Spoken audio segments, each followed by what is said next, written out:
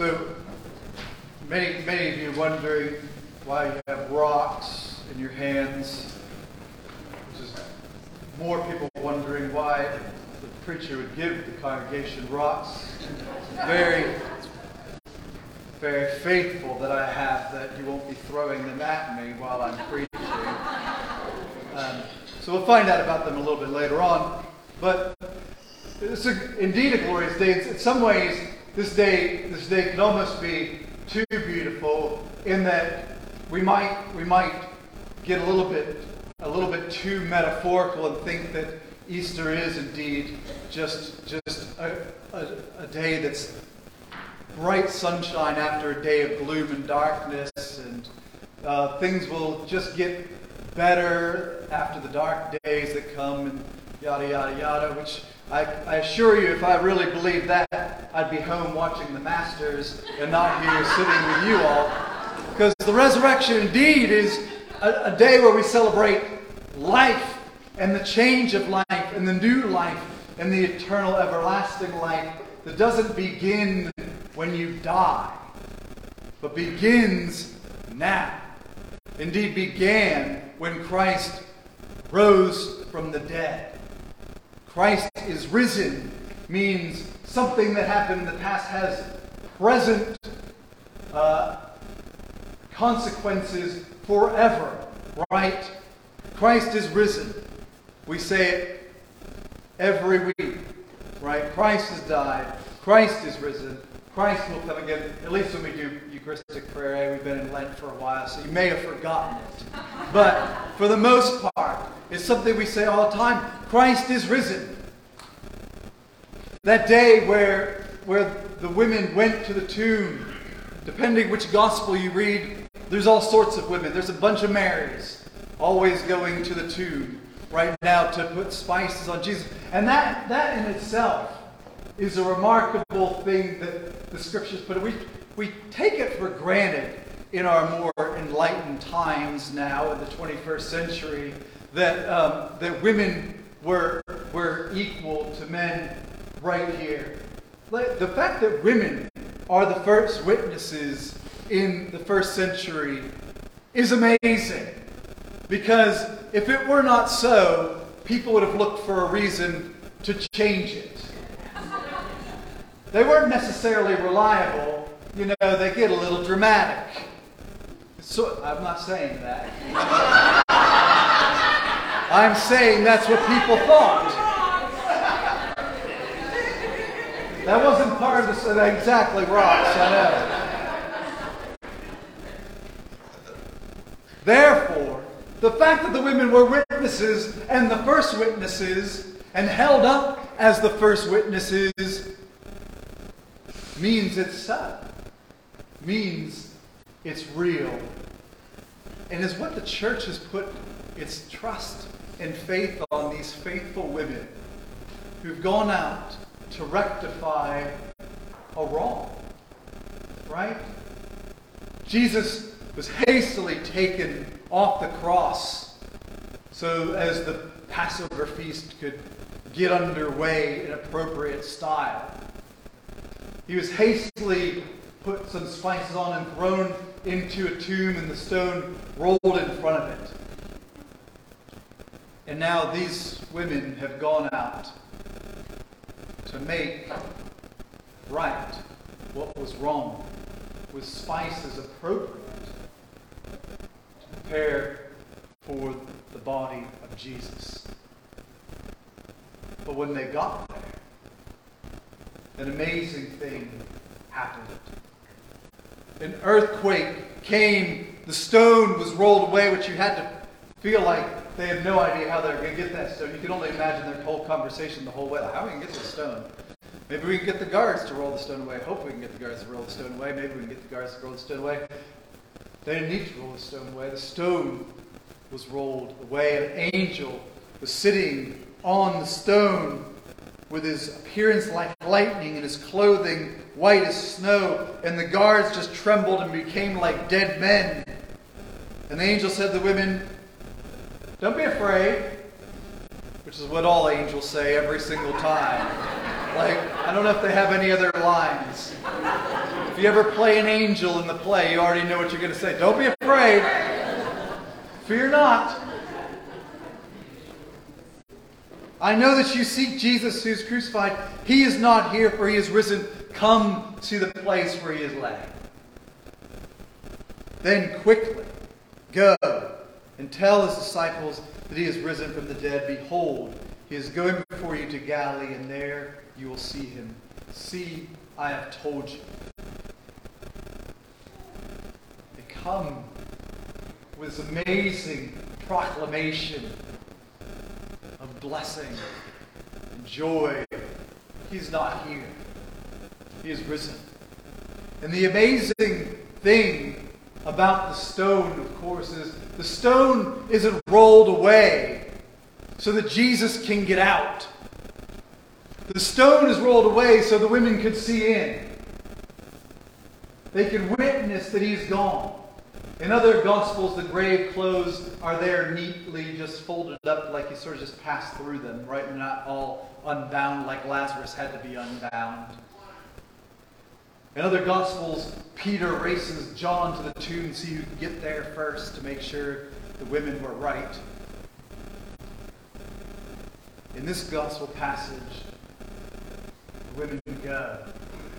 And they encounter Jesus on the road. They grasp his feet and they worship him. And they hold on to him. Because what indeed he has promised before comes so. Because I live, you will live also. That might be on the front cover of the bulletin. Because I live, you live also. You will live forever. We have life in Jesus forever. Because the life that Jesus has now has conquered death and has burst forth into the world, and all that he said before is true. Now the time is when you won't worship on this mountain or that mountain, but you'll worship in spirit and in truth. For where I am, you'll be. Where you are, I'll be. I will never leave you. I'll be with you to the end of the ages. This is the promise that Jesus makes to his disciples. Is the promise that he makes to us. In John's Gospel, right after the foot washing, after the I am the way, the truth, and the life, and depart, go quickly to Judas, and then a new command I give you, love one another as I've loved you. He says, I have to go. I have to go. Because if I don't go, I can't come again, right? I can't send the counselor to you, and you can't have life, and you can't have me. I tell you, there will be a time when you'll be with me always. But I have to go first. And this is exactly what Jesus is talking about. It's funny that we skip the next part a little bit where they say, go and the guards, right? They say, give the chief priests a sufficient sum of money to the soldiers and tell people that his disciples came and stole him away so they won't believe. But that fell apart in no time flat as Jesus continued to appear and appear and appear. And more of his disciples saw the risen Christ. And moreover, one of the greatest ways that we know that Jesus is risen is within a few short years, nobody even knew where the tomb was anymore. Right? If you've been to holy places around, or what we think of as holy places, right? The place where you did something, like this is the tree house that I had when I was 7 years old. This is the rock that I found, here. Like we hold on to those things in our heart, those things that are temporary.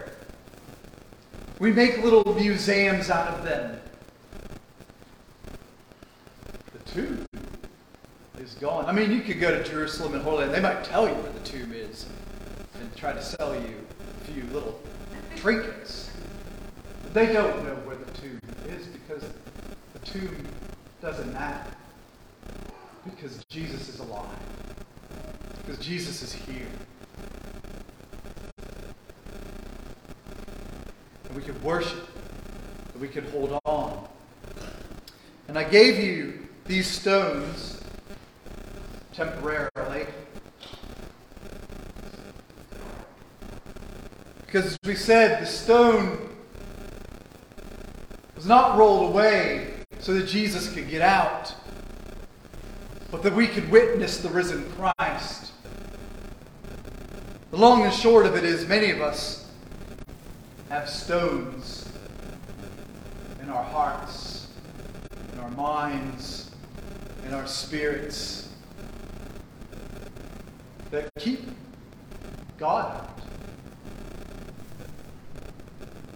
That we need to roll away and remove so that Jesus can come in.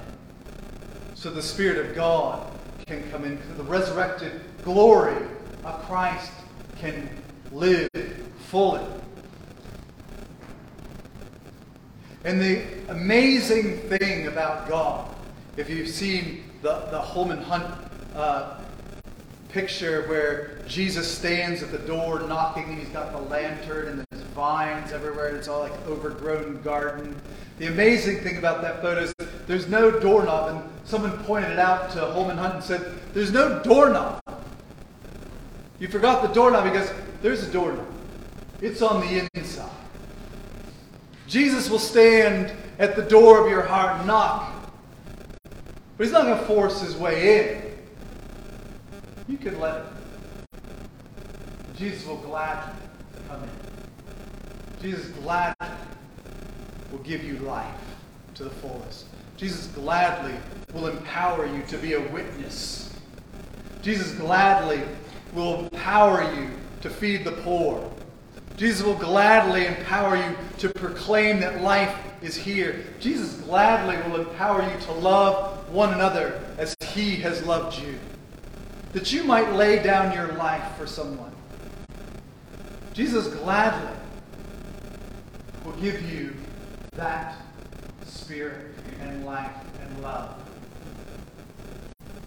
If we let him in, if we remove the stones that we put there for protection so we don't get hurt and wounded and marred, those tombs that we create to protect ourselves,